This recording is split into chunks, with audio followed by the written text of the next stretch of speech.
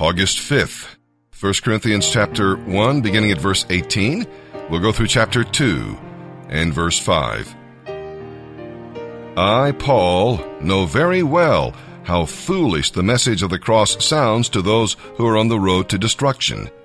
But we who are being saved recognize this message as the very power of God. As the Scriptures say, I will destroy human wisdom and discard their most brilliant ideas. So where does this leave the philosophers, the scholars, and the world's brilliant debaters? God has made them all look foolish and has shown their wisdom to be useless nonsense. Since God in His wisdom saw to it that the world would never find Him through human wisdom, He has used our foolish preaching to save all who believe. God's way seems foolish to the Jews because they want a sign from heaven to prove it is true. And it is foolish to the Greeks because they believe only what agrees with their own wisdom. So when we preach that Christ was crucified, the Jews are offended, and the Gentiles say it's all nonsense.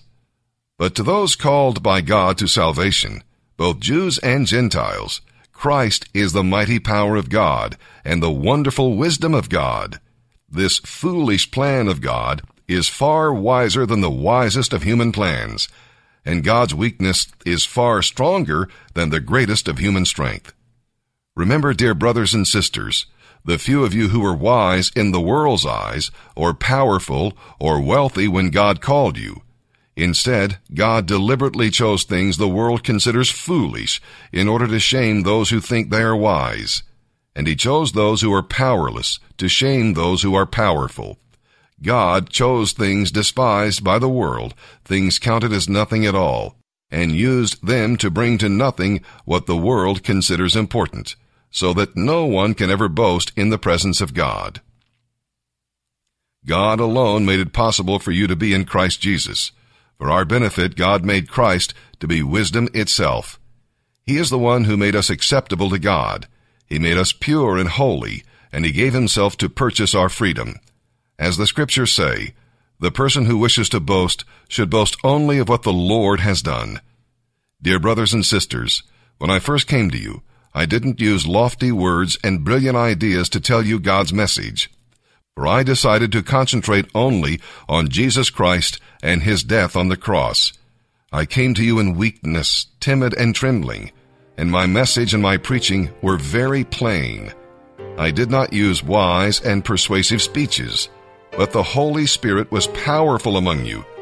I did this so that you might trust the power of God rather than human wisdom. Good morning, Refuge Radio. My name is Brian Shear. I'm in Phase 2 here at the Refuge. I spent 7 years or so mentoring children, first as a mentor at our local children's orphanage, and then as an associate pastor and youth pastor. My past experience and present observations have brought me to share one of my favorite stories from the Bible. The scripture comes from Matthew chapter 18, verses 1 through 4.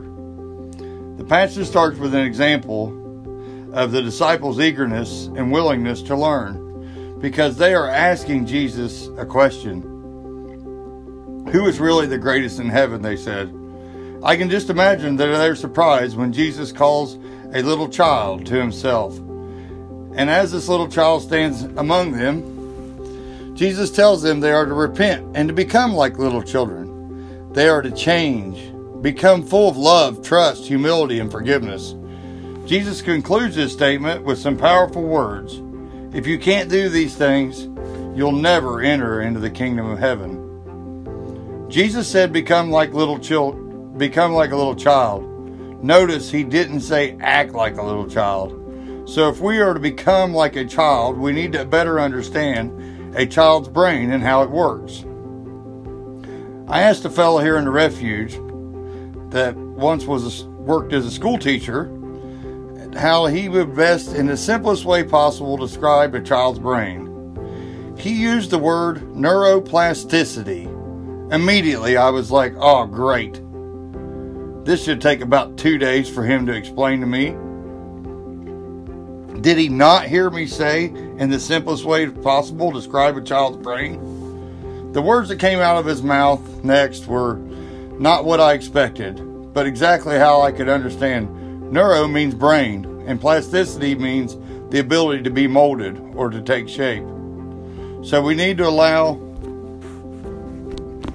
our brains to be molded through Scripture and through other godly men, and also in the revelation of God in our lives. God does not call us to act like little children, by the way, but to live, love, and learn like children. Just the other day, I talked to my son, whom I haven't talked to in around about 5 months. I was nervous and felt full of shame because I felt like I had failed him.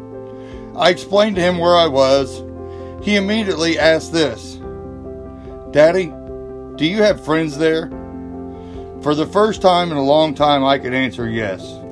Yes, son, I have friends here. See, Marcus, as my son, he only had one concern, was for his dad. His concern was that his dad was okay. He had no malice. He had no anger toward me. He simply wanted to know if I was okay and that I was cared for. We look at the scripture and how Jesus says, become like little children. I challenge you to become like children in the way that you think, the way that you talk, the way that you care for others. But I also challenge you to remember to act like men. And just want to close today in prayer. Dear Lord, right now I just thank you for every man that's listening, Lord. We thank you for all the men here that are just being good disciples for you, Lord, that following in your light, Lord, that we follow a better path, Lord. Lord, right now I just ask that you remind us to hold one another accountable at all times and all things, Lord. Lord, I just ask that you help to mold our minds, Lord. Help to mold our minds to love, trust, be humble, be kind, be as if we were just like children. Amen. Y'all have a good day.